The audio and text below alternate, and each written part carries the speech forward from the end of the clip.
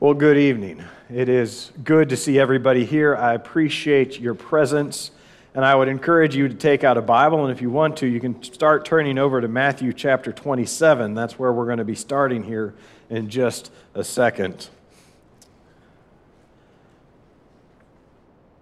I'm going to ask you a question, and I will give you opportunity for audience participation. I would like to see a show of hands. Have you ever been talking to somebody about Christianity and about a need to become a Christian? And we talk about the ways to become a Christian, and you get to the step where you talk about baptism and you hear the phrase, "But what about the thief on the cross?" Raise of hands. How many have ever heard that phrase? Yeah, everybody. And I think that the denominational world thinks that we didn't know he was in there. But I love talking about the thief on the cross. What I can't stand is that it's been devolved to just a discussion about baptism. And so we're going to talk about the thief on the cross this evening. And we're going to talk about the subject of baptism. But this is really the real lessons on the thief on the cross. So we're going to get down to what we're really supposed to learn about him rather than just the subject of baptism. But why don't we become experts on the subject here first? So let's read Matthew chapter 27, verse 38 through 44. And then we'll go over to Mark, and then we'll go over to Luke, and then we will have read everything there is to know about the thief on the cross, and we'll all be equal experts on him. So starting off, verse 38, "At that time 2 robbers were crucified with him, one on the right and one on the left. And those passing by were hurling abuse at him, wagging their heads and saying, 'You who are going to destroy the temple and rebuild it in 3 days, save yourself. If you are the Son of God, come down from the cross.' In the same way, the chief priests also, along with the scribes and elders, were mocking him and saying, 'He saved others. He cannot save himself. He is the King of Israel. Let him now come down from the cross, and we will believe in him. He trusts in God. Let God rescue him now if he delights in him, for he said, 'I am the Son of God.' The robbers who had been crucified with him were also insulting him with the same words." Now we go over to Mark chapter 15, and we're reading it because we want to be experts. We want to read everything there is, but it's going to sound oh so familiar. It is almost the exact same thing as what we saw there in Matthew 27. But Mark chapter 15, starting in verse 27, says, "They crucified 2 robbers with him, one on his right and one on his left. And the scripture was fulfilled, which says, 'And he was numbered with transgressors.' Those passing by were hurling abuse at him, wagging their heads, and saying, 'Ha!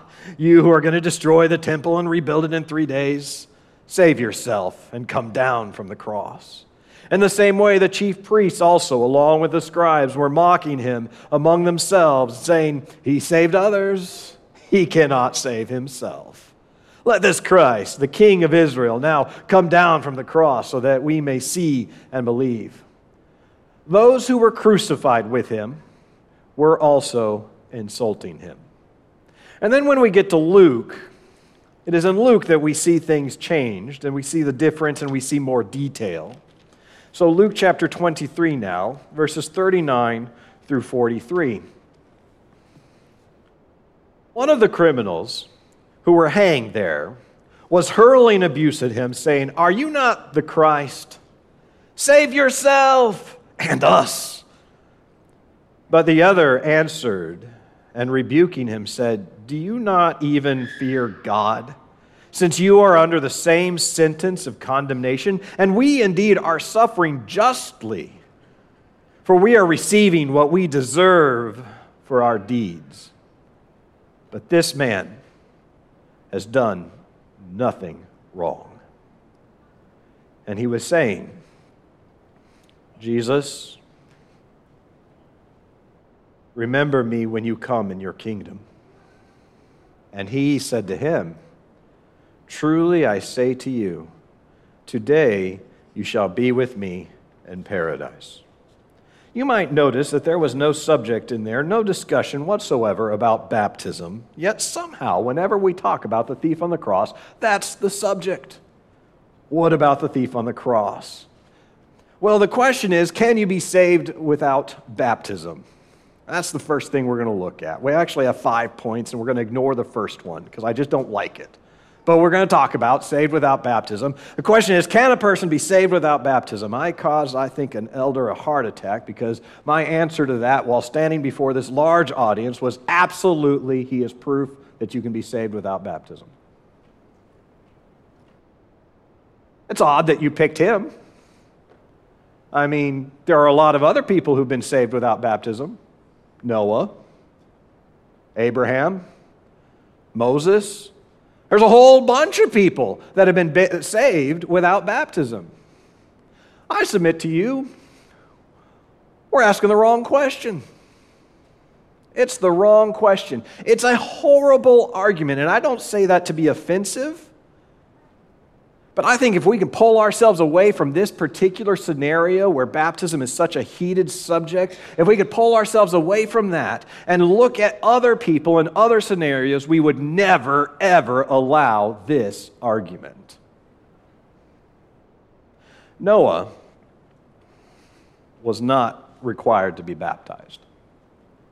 God came to Noah and told Noah, you have to build an ark. And I believe all of us have an understanding that it was kind of important for Noah to build that ark, right? If he did not build that ark, he does not survive the flood. He has to build the ark. And that was a tremendous thing that was asked of him. It took him over 100 years to build the ark. But sometime later, there's Abraham. And God at one moment is testing Abraham's faith. And we've all recognized from last night's lesson, if you were here, there are 3 attributes that are really important in our relationship with God. And that first one is faith. And it is faith that is being tested. Abraham needs to pass this test. And the test is this: Abraham, I want you to take your son, your only son, whom you love, and I want you to sacrifice him. How much sense would it make for Abraham to say, but what about Noah? Noah was not asked to sacrifice his son, so I should not be forced to ask my son. I tell you what, God, what I will do is I will build you an ark. That's a bad argument, isn't it? God has specifically told Abraham what he wants.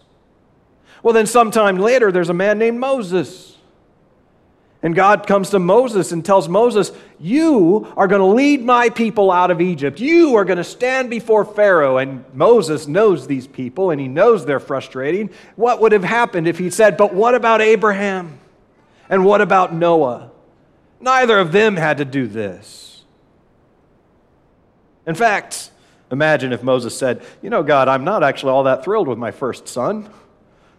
I think I will sacrifice him to you, since that's what you asked Abraham to do. It's a ridiculous argument.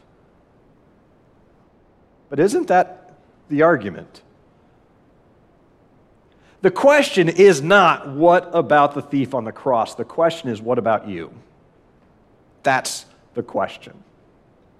So if we go over to Matthew chapter 28, now I understand that this is close. This is very close to the time of the thief on the cross, but it is afterwards.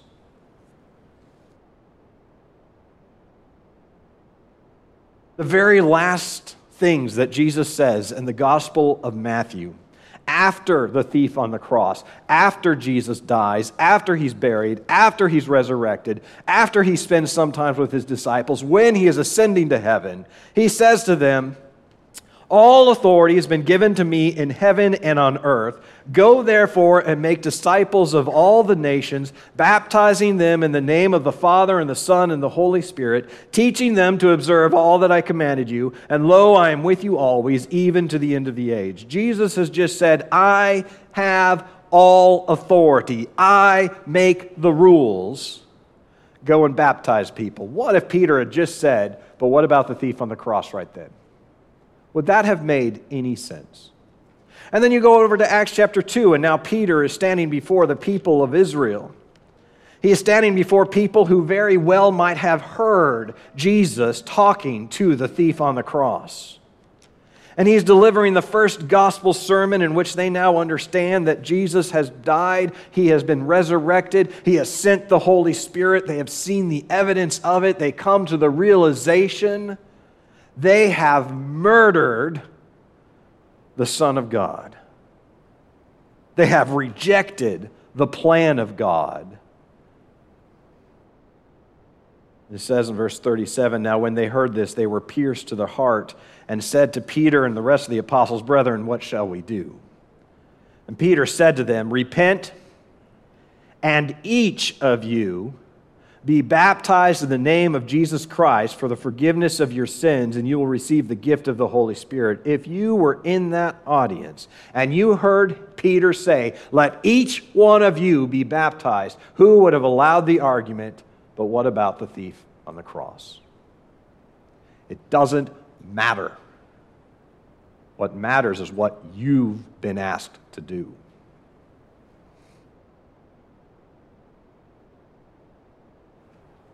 That's the right question. And if you look over at 1 Peter chapter 3 and verse 21, there's two words in there that are of great significance. Obviously, there's many more words than that.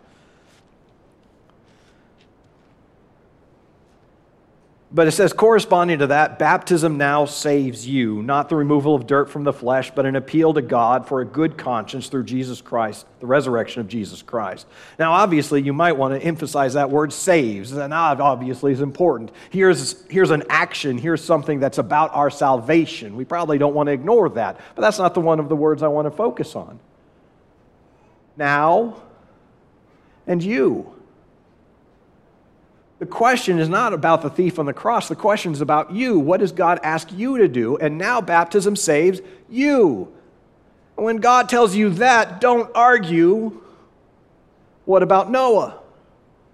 What about Abraham? What about Moses? What about the thief on the cross? Or what about anybody else? This is what God's told you. And he says now because it wasn't always now. There used to be a then. And while I know it's confusing, the thief on the cross comes very close to the now time period. He's in the then.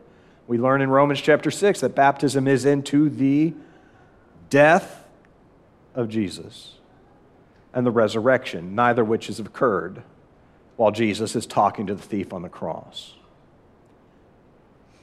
It's a bad argument.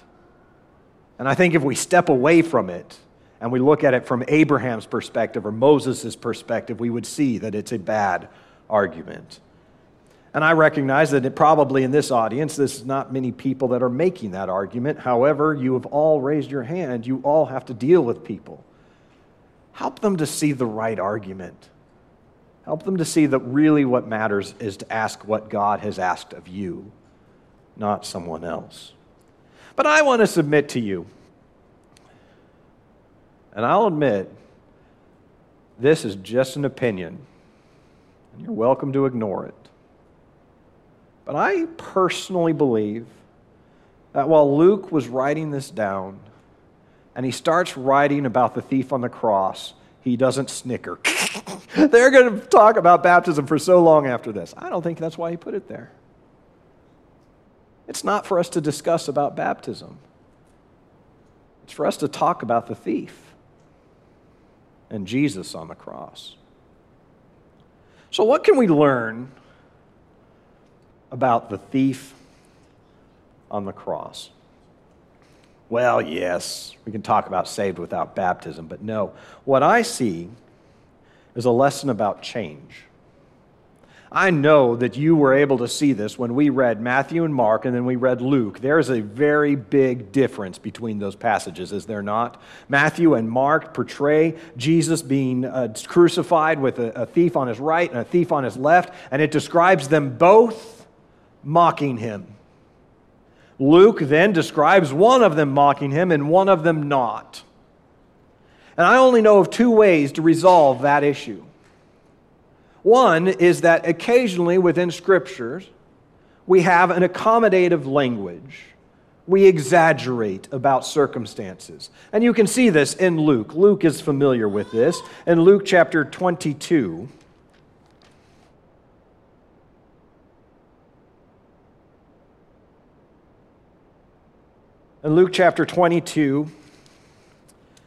verse 66, it says, "When it was day, the council of elders of the people assembled, both chief priests and scribes, and they led him away to their council chamber, saying," now go down to verse 70, "They all said, are you the Son of God then?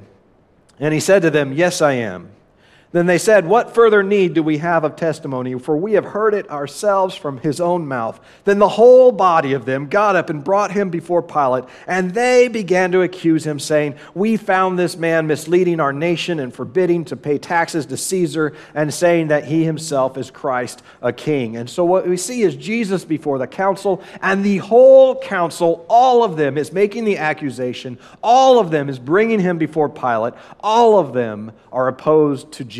But when you get to Luke chapter 23 and verse 50, it says, "A man named Joseph, who was a member of the council, a good and righteous man, he had not consented to their plan and action."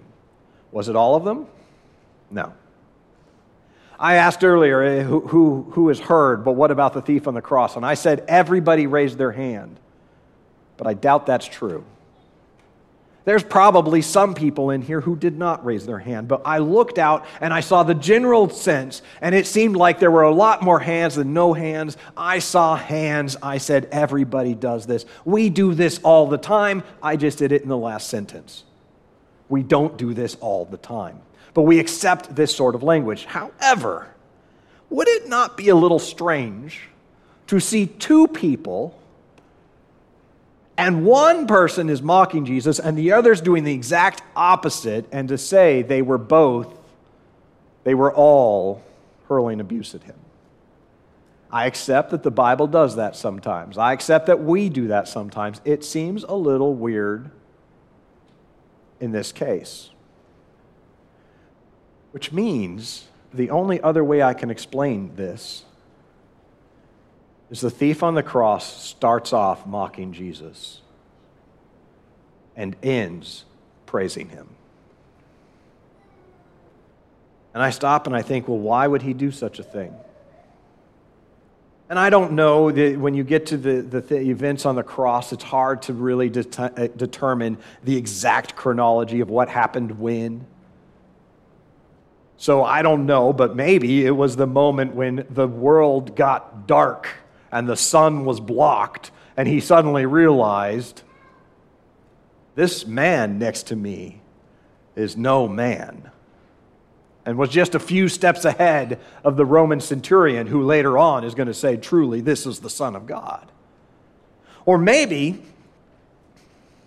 it was the moment when he heard this man who was being crucified, knew a few things about him, but heard this man being crucified, knew the pain this man was going through, and heard him say, Father, forgive them. They do not know what they're doing. I don't know, but I know this. Men can change, and we can change quickly and in surprising ways. And if I'm wrong about this with the thief on the cross, he's not the only one who presents evidence for this. We also know about Paul, and Paul changed. Paul is on the road to Damascus. He is going as the ultimate enemy of Christianity. He is the number one persecutor. He's the guy who says, I'm going to go out and snuff them out of the world. I will go wherever they go, and I will destroy them. And by the time he gets to Damascus, he's joined them. Or the people in Corinth in 1 Corinthians chapter 6, verses 9 through 10, it talks about these various attributes of unrighteousness that will keep us out of the kingdom. And then he says in verse 11, and such were some of you, past tense. People change. And that's good news. It's good news for ourselves. It means that if you're caught up with something and you are struggling, you can change. And it's good news for all of us who have family members who aren't where they ought to be. Imagine what it was like. I don't know if there was like a section there in front of the cross. All we focus on is Jesus. He's the center. He's everything. But you know what? There's somebody's son who's on the cross. And it's not just Mary.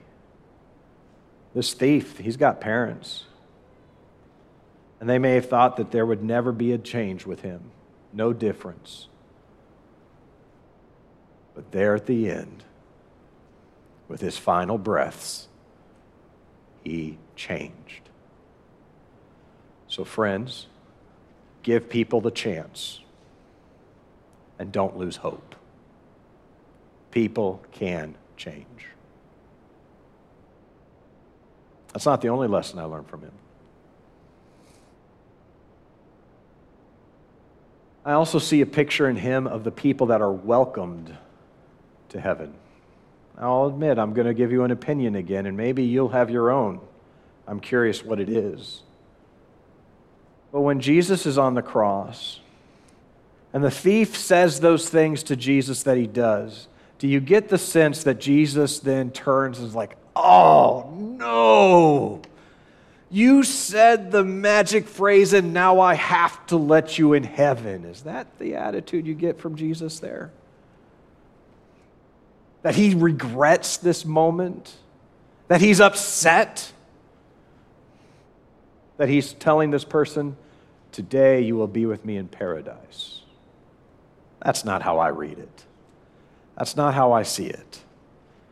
And what I see then with the thief on the cross is a picture of the type of people that are welcomed to heaven. And the only thing we know about him, the entirety of his life, has been boiled down to one word: thief.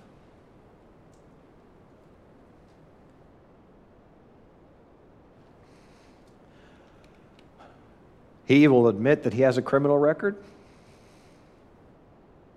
And what we saw was potentially he previously was mocking Jesus. This is a difficult thing for some Christians to accept. We talk about being saved by grace, but we inwardly believe that we're saved by works. I know that's true because it's what we act like. And what I mean by that is this. People struggle with the concept that there are going to be people in heaven who have done far fewer good deeds than some people in hell. The reason we struggle with that is we're thinking about works. We're thinking about, here's this person who was an amazing humanitarian, who went out and made sure that the poor had food, who did such good things but did not have Christ. They were never, ever good enough.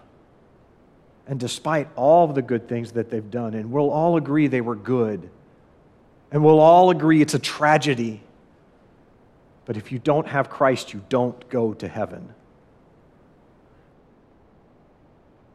And here we have a thief.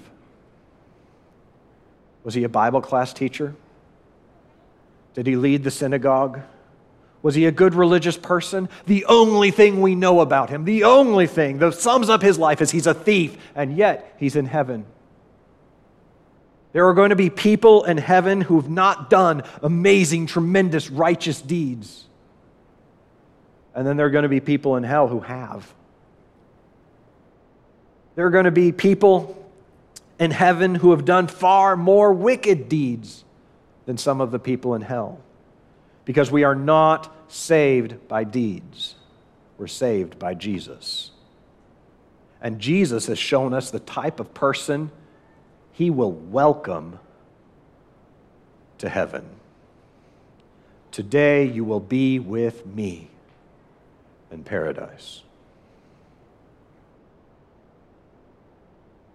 Additionally, what I see from the thief is a very important lesson to go along with what we talked about last night. What I see is faith.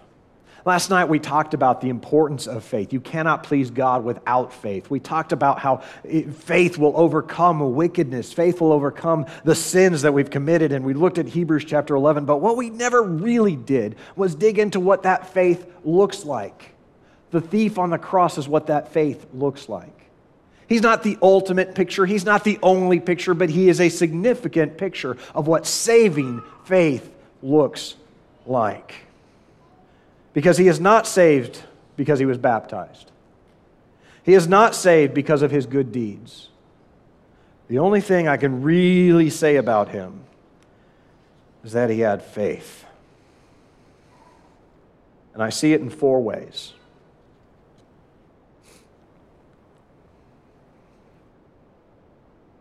People get interesting pictures of heaven.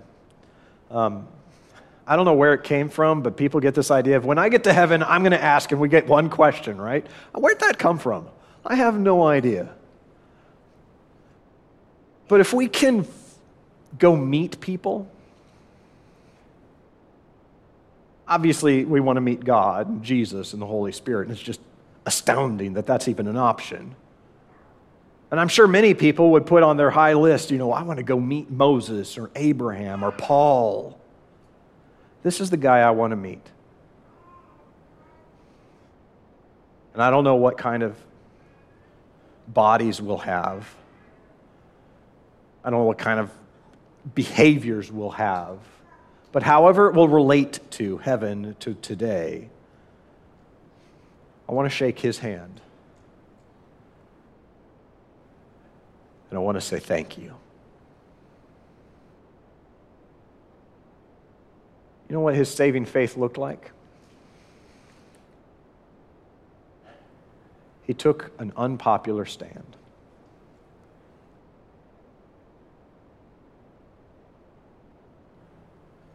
For one moment, one crucial moment in the history of mankind, he stood alone in support of Jesus.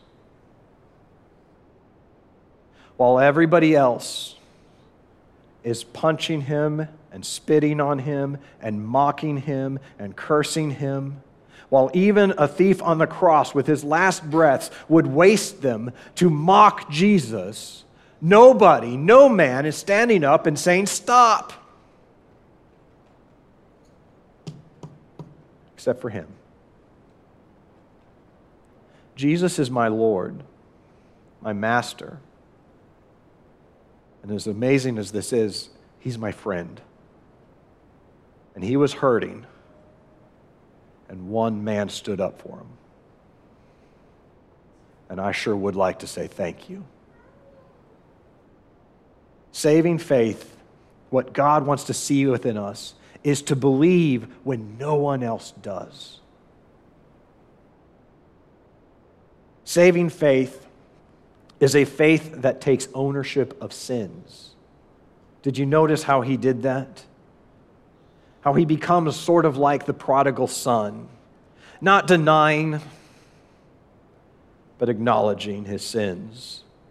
He says in verse 40, the other answered and rebuking him said, "Do you not even fear God, since you are under the same sentence of condemnation? And we indeed are suffering justly, for we are receiving what we deserve for our deeds." He sounds a little bit like the prodigal son.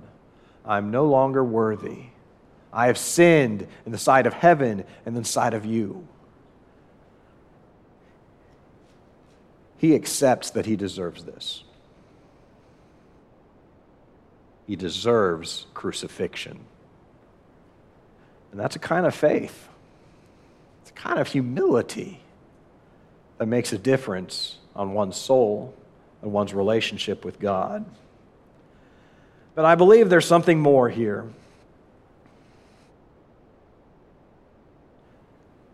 I'm giving you a lot of my opinions, and of course I'll try to support them, and I want to make sure you know when they're my opinions. So here's another opinion. I believe that the thief on the cross makes the single greatest statement of faith in the Bible. Now, you're welcome to disagree with that, but I want to show you why I believe it. We have to see the world from his perspective. He's on the cross.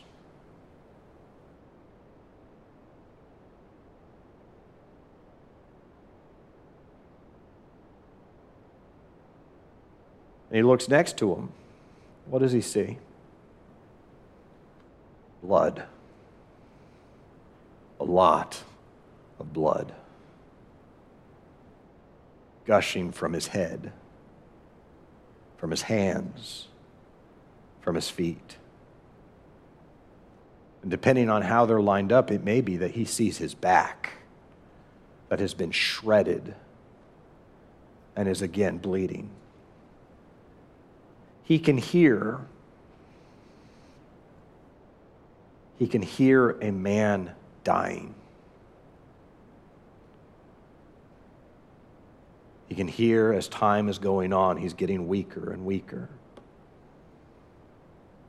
And if he looks forward just a little bit, what he sees is guards, Roman guards, and nobody attacking. He does not look across the street. He does not look on the hill and see hundreds of disciples gathering together, swords in hand, ready to charge and risk their life and do whatever for their Savior. They have all fled, all except for one who stands with the women.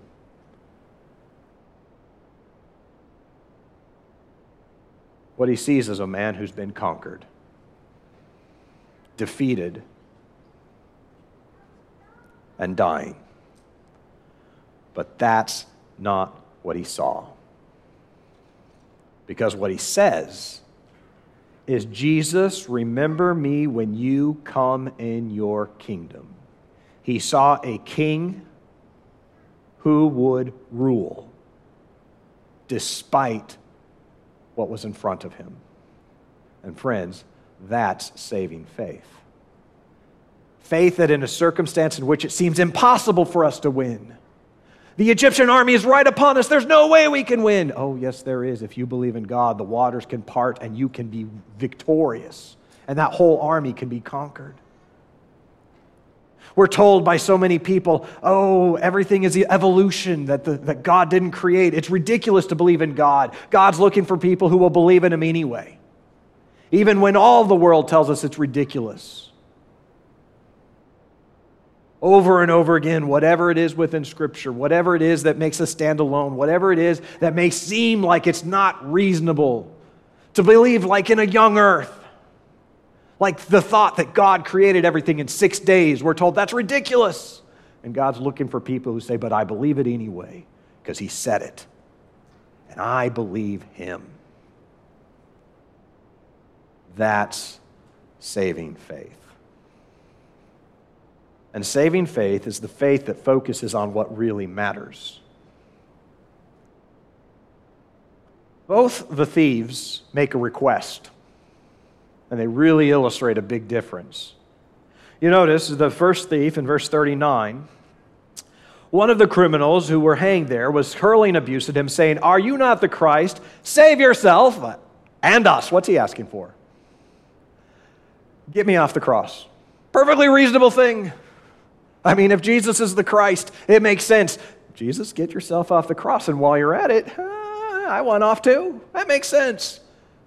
Now you have the other thief on the cross, the one we're focused on, and now he believes Jesus is the Christ. He believes he is the king, and he will rule, but he doesn't ask to get off the cross. He asks to be remembered in the kingdom. He asks for something future, something better, something spiritual. And I'm not saying that it is wrong for us to pray for daily food, and that it's wrong for us to pray about the things that are really worrying us in this life and the physical things. I'm not saying it's wrong to do that, but I'm saying the faith that saves is focused not on these things, but on the spiritual things, the things that really matter about our eternal home, our eternal relationship with God. The thief that asked to get off the cross died on the cross wrong with God. The thief that asked to be remembered in the kingdom died on the cross right with God. Faith that focuses on the spiritual problem and the spiritual promises and the spiritual rewards. That's the faith that matters. And the last thing I want to observe about the thief on the cross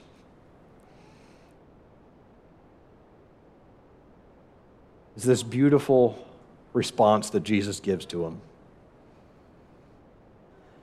And it tells us that our spiritual reward may not be very far off.